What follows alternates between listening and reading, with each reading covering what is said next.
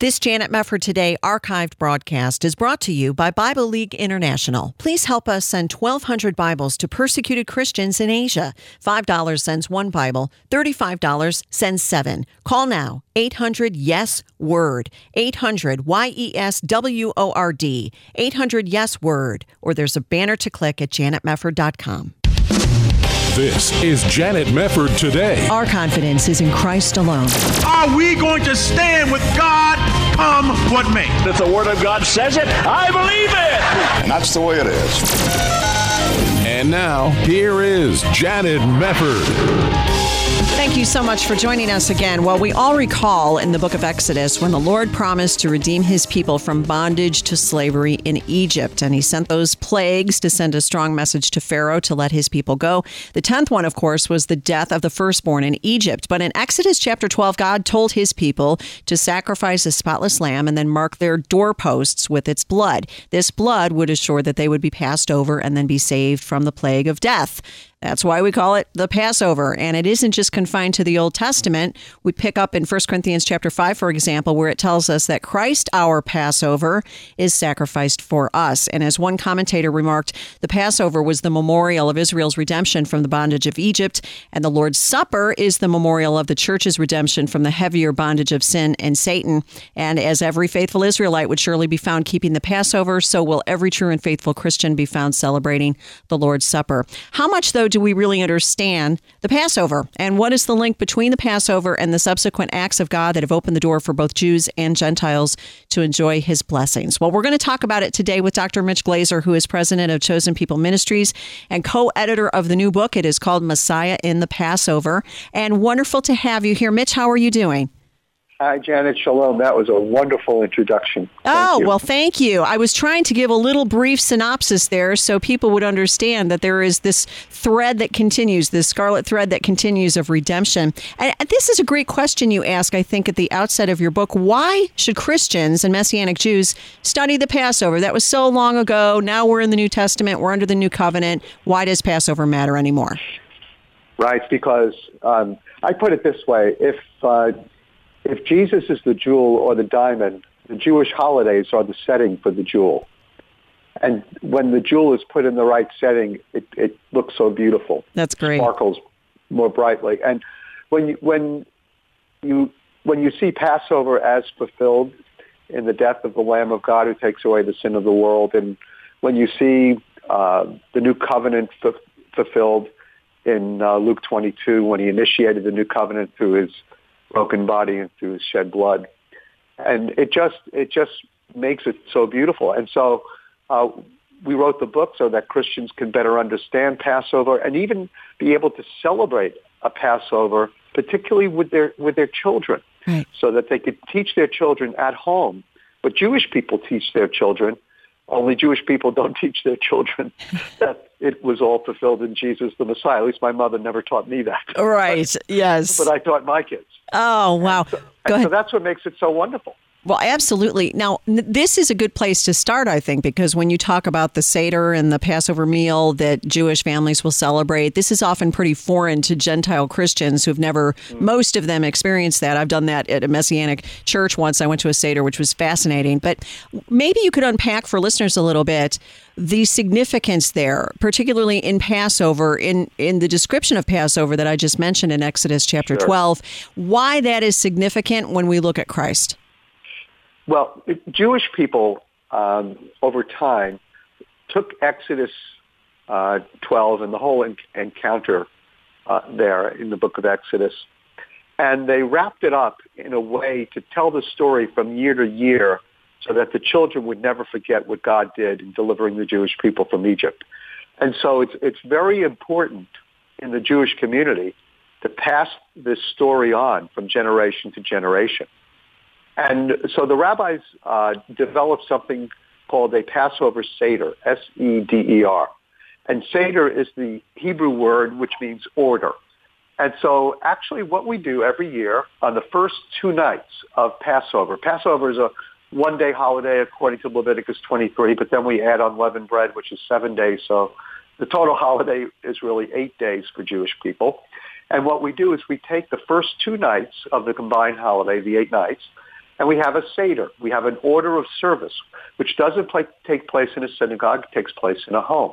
And there's a very specific order to this service. And the whole order of the service is designed to tell the story of the Exodus, and it's for children. So in my home, growing up, my grandparents were Orthodox Jews, and our Passover Seder would take about 4 or 5 hours. Wow. And so it's not just reading Bible, singing songs, it's playing games, it's eating the most incredible meal of the Jewish year, and going through this liturgy. And what's amazing is when I was first considering the gospel, and I read through the Gospels, and I saw that Jesus celebrated the Passover, and I looked at what he did. I said, wow, that's exactly what I was raised doing. Huh. And look at the new meaning that he's giving to it. And so it was both very understandable for me, yet very, very new. But because I was raised in a strong Jewish home, I understood that what he was doing at the Passover Seder was basically talking about the ways in which he actually, through his death for our sin, fulfilled the Passover. Wow. And that to me was just amazing. And so a Messianic Passover Seder is a great event. And again, you can just call it a Christian Passover, do it in your home. I give you rabbinic permission. Anybody who wants to do it, you can do it. And and our book includes all the recipes, so you can even make all the foods. That and we is have neat. crafts, and the book includes a chapter on crafts for the children for Passover, because it's so important. But Jesus is the Lamb of God who takes away the sin of the world. And, in the middle of the Passover Seder, you lift up a lamb's bone and say, behold the Lamb, and then tell the story of Exodus 12 that you just told, Janet. And, of course, how could you, if you know the story, if you know the end of the story, the fulfillment in Jesus, how could you not understand that he is the Lamb who takes away the sin of the world? It's in Isaiah 53. Then, of course, in John 1:28, 29, his cousin says, behold the Lamb of God who takes away the sin of the world. So it's just wonderful. Oh, it is. Oh, that's so neat. And I always thought it would be wonderful to be Jewish and then to come to faith in the Messiah, because you'd have that entire heritage there. You could appreciate the Jewishness of Jesus and the fulfillment of all that prophecy of all those types pointing forward to the Messiah, and also benefit from the new covenant. Now, when you look, though, you point this out. I think this is interesting because you say that we should refrain from reading prophetic fulfillment into every aspect of the Passover. What parts of the Passover would you say we need to refrain from seeing prophetic fulfillment in that particular portion? Well, it might be easier to just give a sort of a Bible study principle, which I'm sure you'll agree with. And that is, when the New Testament says something in the Old Testament is fulfilled, then you know you're on safe ground. Right. Right. And so there are many, many items of the Passover that, for example, some people will light the candles and say the prayer over the candles, because the woman says the prayer over the candles. They would say, this reminds us that the Messiah would come through a woman. Well, yes, Isaiah 7:14 does say that, and the New Testament does say it's fulfilled, but it doesn't say anything about the candles. And so I think one of the reasons we wrote this Messiah in the Passover book is to clarify some of the stuff that I think some Bible teachers that don't have a strong Jewish background are suggesting might be prophetic or messianic fulfillments of what Jesus did, right, and what happens in a Jewish home. And so I think you just need to be cautious and careful. But you have so much there that you don't even need to make anything up. And so I'll tell you another thing about the prophetic nature of Passover, which I guess you have to be raised with it to understand it. The last song we sing at Passover is a beautiful song. Very, you can clap your hands and dance to it, actually. Very bouncy. It's L'Shana Haba B'Yerushalayim. Next year we will be in Jerusalem. Yeah. And so we close every Passover. First of all, we invite Elijah to come because of Malachi 3 and 4, another prophecy. Of course, Jewish people do not know that was, at least to some degree, fulfilled in John the Baptist. Right. But we open the door for Elijah to come, and of course Elijah never comes. And so we then sing year in Jerusalem. I'll tell you what, hang on just a moment, Mitch. We're going to run to a break, but we'll come back. Dr. Mitch Glaser with us. Messiah in the Passover is his book, and we'll return right after this on Janet Mefford Today.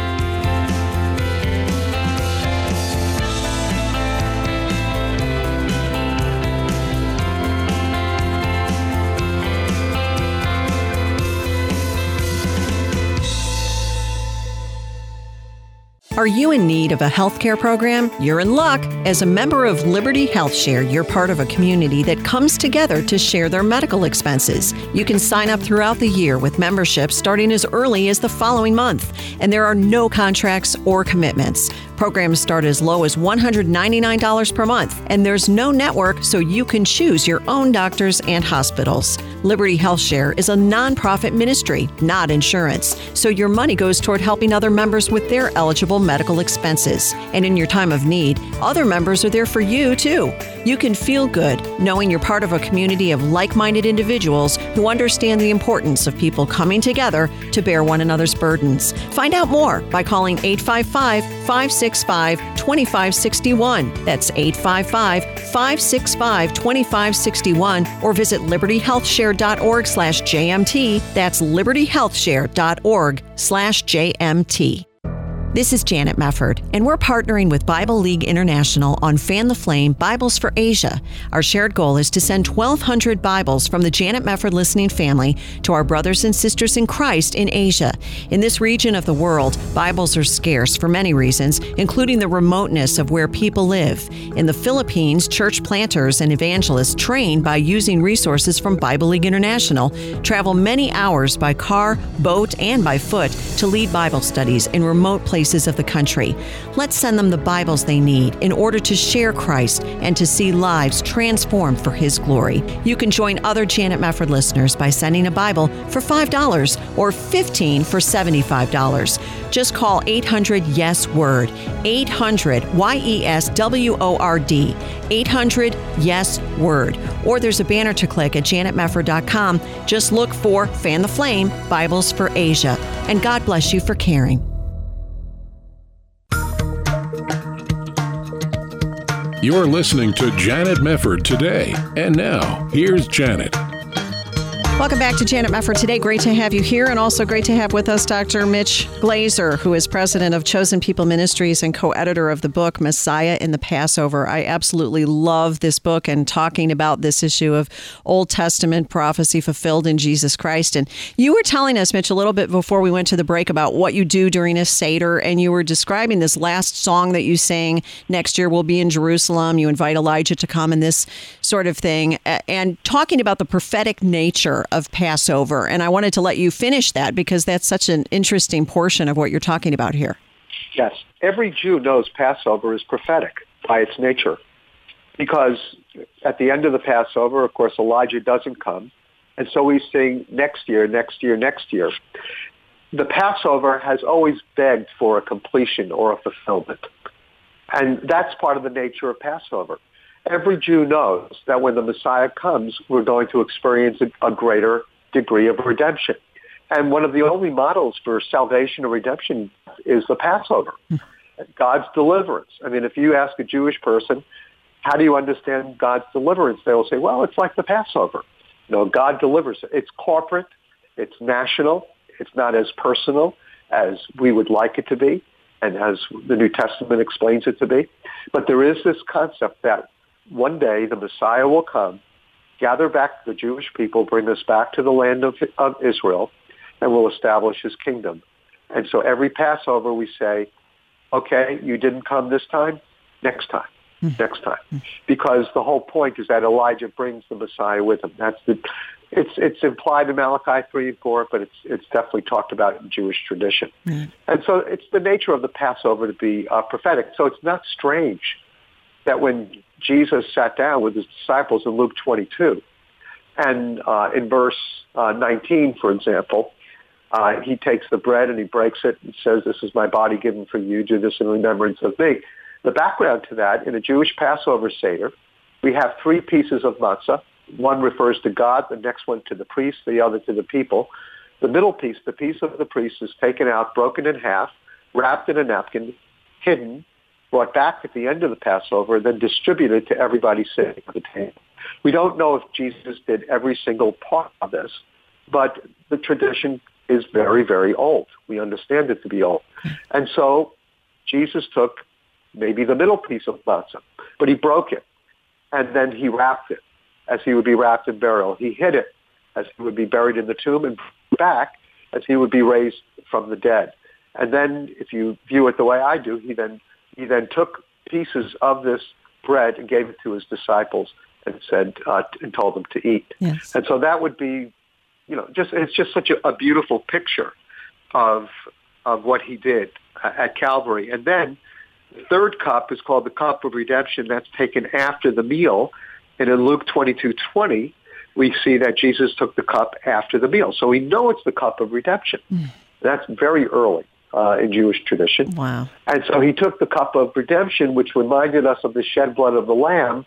And now instead of the shed blood of the Lamb, he's basically saying this should remind you of my shed blood, the Lamb of God. He takes away the sin of the world. And no longer is it just for Jews, but for Jews and Gentiles. And it no longer only refers to redemption from Egypt, but to this greater redemption, as you mentioned, Janet, from the redemption from the bondage of sin and death. Wonderful. And so when you see these elements where Jesus declares them to be fulfilled through his very person, and he does it at Passover, it's just wonderful. Stunning. It's beautiful. Yes, for sure. And that's our communion. So Gentile Christians have been celebrating Passover every time they take communion. They just didn't know it. Yeah, that's right. Exactly. I'm curious to ask you, Mitch, from a Jewish perspective, as you go through this Seder as a practicing Jew, and I know there are different types of Jewish traditions, but what do they do with the remembrance of the blood that covers the door frame and protects, when you go back to Exodus and how God passed over because of the blood of the Lamb?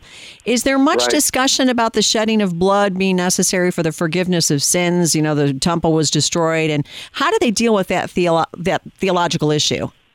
Right. I wish there was, but to be, that's what we mean by not, we have to be just a little cautious about what we understand as prophetic. But then again, Janet, some of it has to do with Bible, some of it has to do with Jewish tradition. So biblically, I think we can see typology, particularly if it's mentioned in the New Testament. So Jesus being the Lamb of God who takes away the sin of the world in 1 Peter, in John 1:29, and in Revelation. So Jesus being the Lamb is it's a real theme. Right. Isaiah 53, it's a real theme. So these are biblical themes. But you're asking me a question about Jewish tradition. So in the Jewish tradition, is there much discussion at Passover about the blood of the Lamb? The answer is no. And so I wish there was. But that doesn't mean it's not true, because it is a biblical theme, but it is not a big theme in Jewish tradition. And part of that is because the temple was destroyed. Right.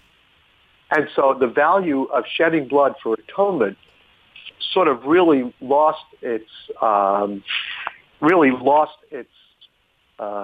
relevance, because Jewish people went so long without a temple. Yes. And so basically, another question might be, so how do Jewish people see forgiveness of sin without a temple? Yes. And that's an interesting point, because it also has to do with sacrifice, because we look at the sacrifice of our lips, our prayers, of our hands, that's our deeds, sacrifice of our heart, which is our contrition or repentance of soul.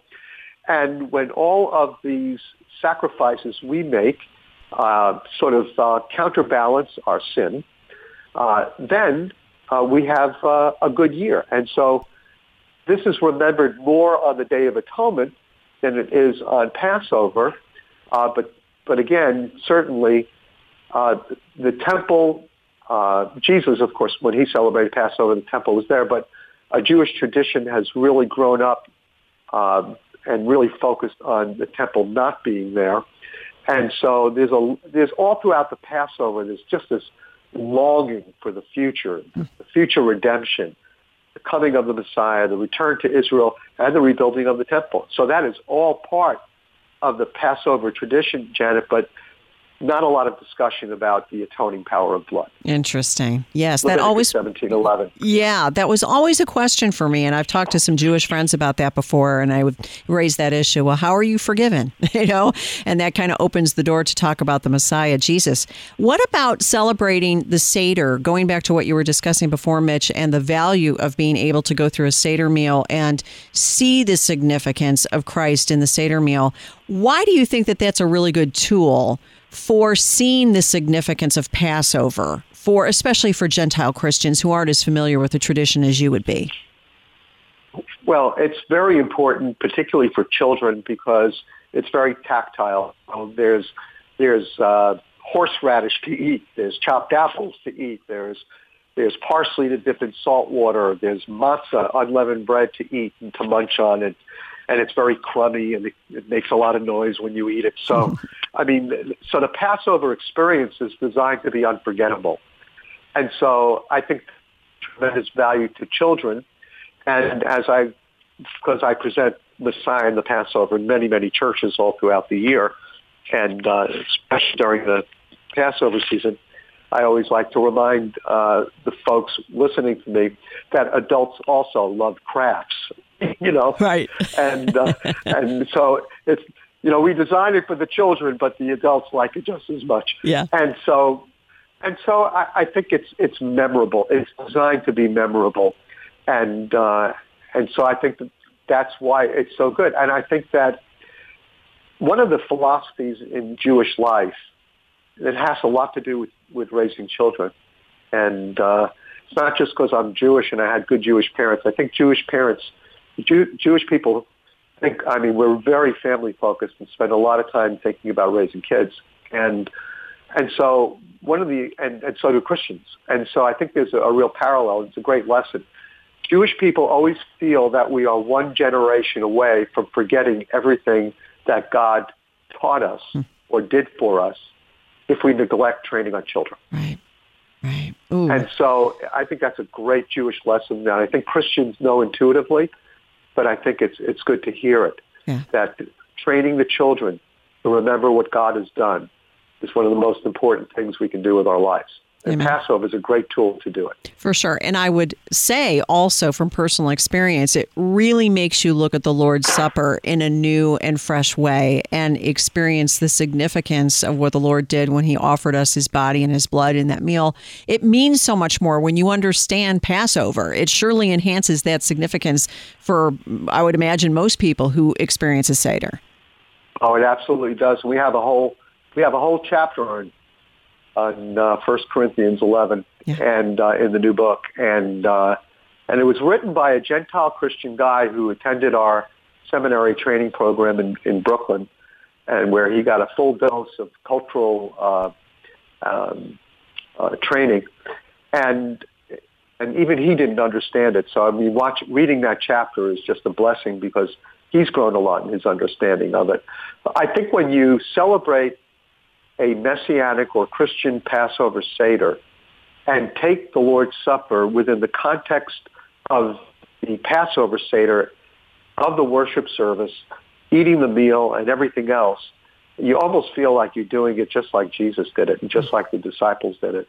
And it's life-changing because all of the significance of the shed blood of the Lamb, of the unleavened matzah and the reminder to refrain from sin because matzah is leavened. That symbolism is so obvious. Absolutely. Well, the name of the book is Messiah in the Passover. Dr. Mitch Glaser spending time with us, and so good to have you here, Mitch. God bless you, and thanks a lot. Thank you, Janet. God bless you, too. All right. Thank you, and we'll be back on Janet Mefford Today.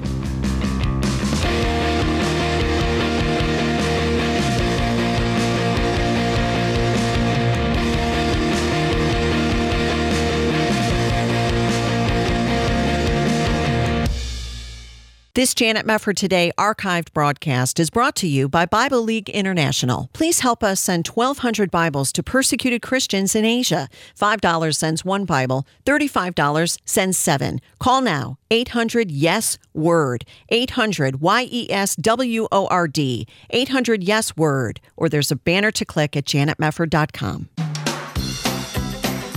This is Janet Mefford Today. And now, here's your host, Janet Mefford. We are back on Janet Mefford Today. Thou shalt not commit adultery. This is God's seventh commandment to us, and yet it is clear that it is not always obeyed. And that's true not only in the world, but also in the church, and you can even read about it in the Bible. David, for example. My next guest, though, has personal experience with this sin, and now Nancy Anderson is out with a book about it. It's called Avoiding the Greener Grass Syndrome, How to Grow Affair-Proof Hedges Around Your Marriage. And Nancy, it's great to have you here.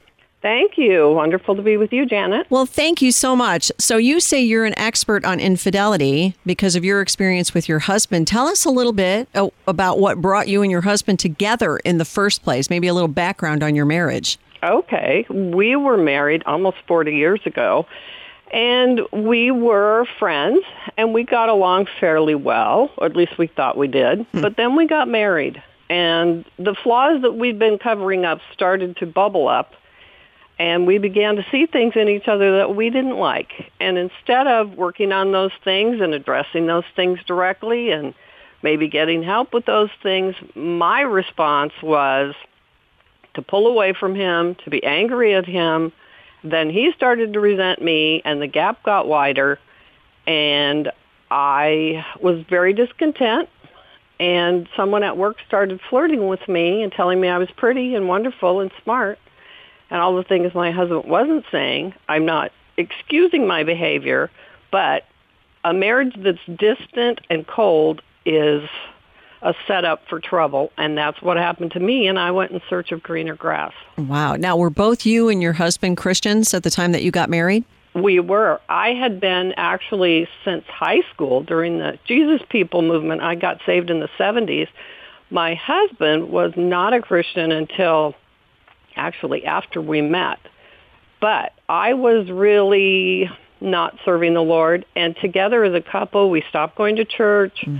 We just found excuses not to do the spiritual discipline that we needed to do. And so because of that, we were drifting from each other, but also from the Lord. Right. Well, that happens sometimes. So you embarked on an affair with this coworker of yours. How did that unfold? What were some of the interim steps that took place between dissatisfaction with your marriage and then engaging in a full-blown affair? Well, it was just that. It was little decisions that led to big decisions. And the first one was we were just friends. I mean, we liked the same kind of music, and it was innocent. Until one day we were sitting next to each other in a meeting, and his thigh bumped up against mine. And normally that happens and you just pull away and say, oh, excuse me, but I didn't pull away. And that one thing of me sending him a signal that I'm unguarded, I'm open to possibilities. Right. And then the one thing led to us sitting together more often, and then sitting together at lunch, and then going to lunch alone, and then going to dinners alone.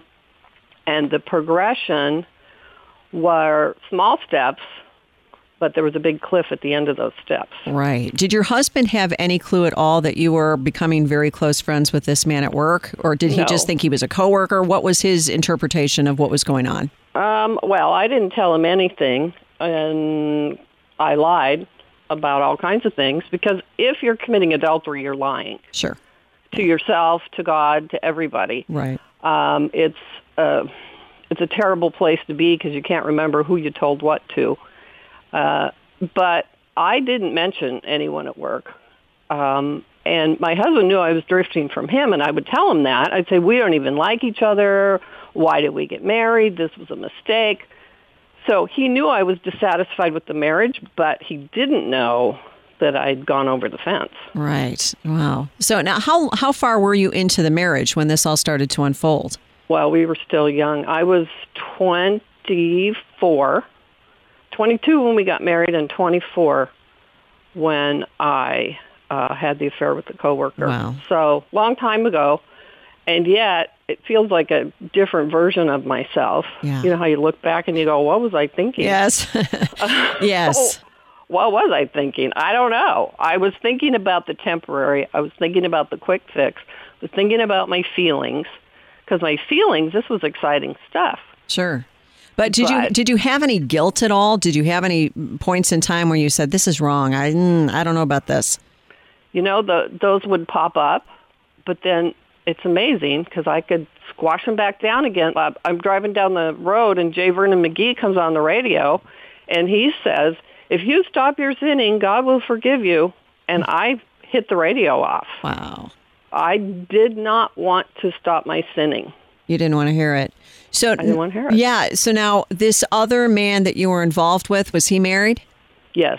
And with children. I didn't have children at the time. Okay. Did he wrestle with guilt at all that you know of?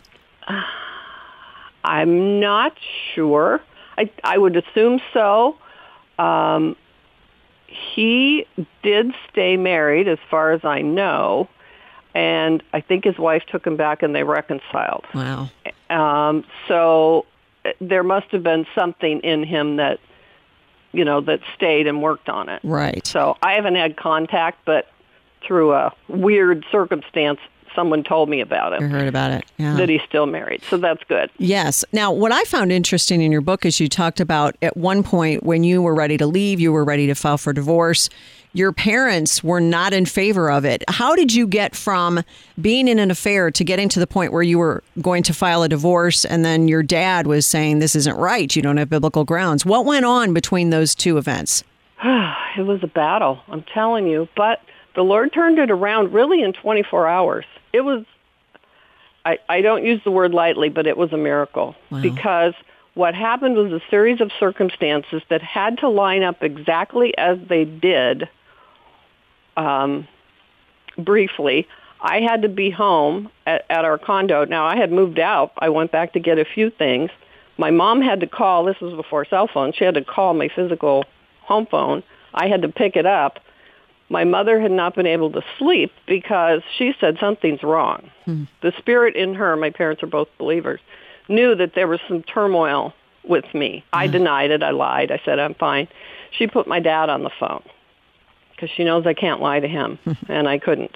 So I told him part of the truth, but then he pushed me further. And I said, I'm just not happy, and I tried to play the sympathy call. Oh, but Daddy, don't you want me to be happy? I'm so miserable. I'm the only girl in the family. So I thought that he would be on my side, and he said, well, what have you done to fix it? Have you gone to your pastor? No. I didn't tell him we weren't going to church. Have you gone to a Christian counselor? No. Have you read a book? Have you gone to a marriage seminar? Have you talked to a marriage mentor, a successful couple? No. He said, well, then I can't support you leaving him. You haven't done anything to fix it. Marriages are not disposable. Right. And then, so that challenged me. And then he prayed. When a father prays for a daughter, something happens. It's a powerful thing. Yep. And that began to crack my facade. That's interesting. He got off the phone with me, and then I said my own prayer, and it was 2 words. That's all I could muster. I just said, show me. And that's when God showed me that I was the woman in John 8 who had been caught red-handed in adultery and was under the death penalty of the law of the day and was ready to be stoned and should have been, and yet Christ had mercy on her. Wow. That's incredible. So how long did the affair go on? What was the length of it? Oh, from the leg bump, if you count it from there, probably 6 months. Okay. So not super long, but long enough to do damage. And what was your husband's reaction when he found out about it? Well, and that's the other part of the story. After I confessed to the Lord and he showed me that what I had done was horrible, but not beyond redemption, Ron came home that night, and I confessed everything. Now, we had volatile fights most of our marriage, and you'd think that would be the time he would explode when I confessed everything, but he didn't. Wow. And he was relieved because he said, now everything makes sense. Oh, man. Well, I'll tell you what, hang on a moment. We're going to go to a very quick break. We'll be back with Nancy Anderson. Her book, Avoiding the Greener Grass Syndrome, How to Grow Affair-Proof Hedges Around Your Marriage. We'll come back right after this on Janet Mefford Today.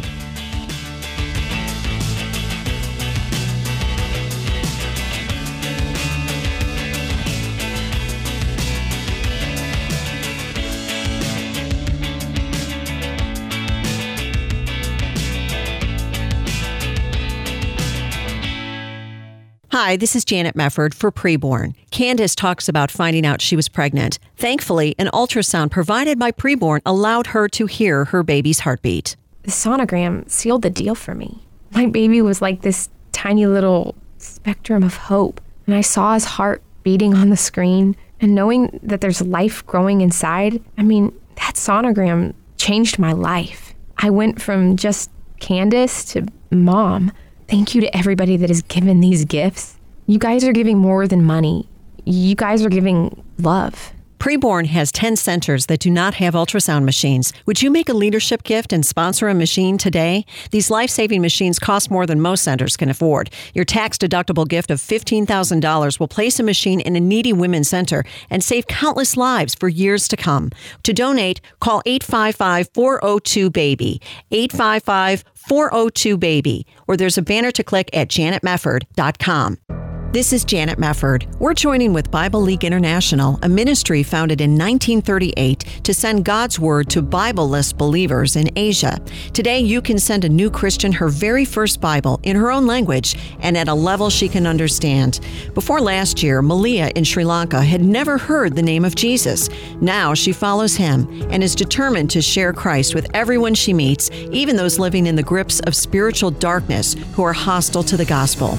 But she needs her own Bible, and you can be the one to send her the hope of God's Word.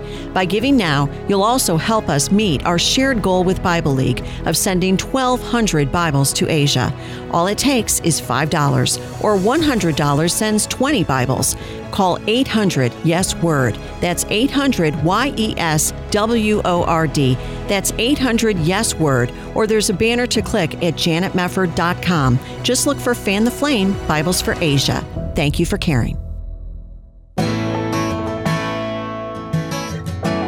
You're listening to Janet Mefford Today. And now, here's Janet. We are back on Janet Mefford Today. Thank you for joining us. We are talking with Nancy Anderson about adultery and what it takes to recover and to find healing and forgiveness and even restoration in your marriage after you have an affair. And she's telling her story from her book, Avoiding the Greener Grass Syndrome, How to Grow Affair-Proof Hedges Around Your Marriage. So, Nancy, you were to the point in the story where you had told your husband that you had been having an affair with a man at work. He didn't explode. So what happened from there? You had the background then of your parents also saying we can't support you leaving your husband if there are no biblical grounds for it. How did you begin the process of restoration with your husband from that point? Well, it was a slow process, but the first step was the next morning after I confessed everything, I called and quit my job. Yes. With a coworker, and I called this Jake that I was having the affair with Ron on the phone. And we both broke up with him, wow. My husband and I. Wow. I don't know how we came up with that, but Ron said, I'm going to call him, and I didn't want him to be angry or aggressive, so I said, well, let's call him together. So we did. And he cried, of course, and I cried, and my husband cried, but we were all crying for 3 different reasons. And we broke it off, and I called the boss and said, I'm not coming back. And that was a great job. But no job was worth my marriage. No. And I never went back to Jake or the job. Wow. So that was the first step, and that's what we tell couples is zero contact, clean break. Yep. Yep. If you have to move. Whatever you have to do it. That is good advice. So when you're talking with people who have been in the situation that you've been in with your husband, and you're talking about these hedges that you can put around your marriage to prevent affairs, certainly you have a lot of experience in this area now where you can give people good advice. What would be the first thing that you would say to a couple where one of the spouses has had an affair and said, I just don't think the Lord can bring us back to where we were. We're going to have to break up. He's going to leave me. Is there anything I can do? And then you also have the couples who say, I'm kind of tempted. There's this cute girl at work and she pays more attention to me than my wife who's tired at home with 3 kids. Yep. What do you say to those people, not just who've had affairs, but starting with people who say, what if I'm tempted? What do I do to protect my marriage in advance? Well, I think the first thing is to admit that the whole greener grass syndrome is, all of us have it to some degree, and that it's okay to admit it. If you try to cover it up, bury it, or lie about it, it will bubble up somewhere else. So I think honest communication between spouses is the first step by saying, look, we're in trouble. This isn't working. I'm feeling distant. I'm feeling tempted. I'm in pain. I'm lonely. I'm sad. I'm whatever. To come out and say it. And I know it's hard, but I think that's the first step, is to say we need help, whether it's Christian counseling, pastoral counseling, a marriage seminar, something to get us back and reconnected. Yeah. Because there are low points in every marriage. Maybe there's an illness or money problems or something that drives a wedge, and then the wedge gets bigger and bigger till you can't see each other anymore. Right. Do you find that men will tend to have affairs for different reasons than women tend to? Generally speaking, yes. Women tend to have an emotional need that's not met by their husband. I'm not saying that's a reason to, but yes. Typically that's what happens, is that women want the emotional connection that they're lacking, and men generally want the physical/sexual connection that they're lacking. That's not always the case, but in general, that's what women and men are looking for that are different. Yeah, right. Well, now when you talk about the H part of the word hedges, you talk about the need to listen and speak with patience and understanding with your spouse. So going back to your young self when you were 22, 23, and you and your husband were having a rocky period, how would you have done things differently then? I would have done so much differently, because I still struggle with this. I'm a right fighter. I don't like to be wrong. And so I would defend my position even when it was illogical or crazy to defend it. And then that would get him so angry that he would use profanity and call me horrible names. And so I would start it, he would finish it, and then we'd get in the crazy cycle of we're both defending our position, even though rationally we know we're both being ridiculous. Yeah. So that was our pattern.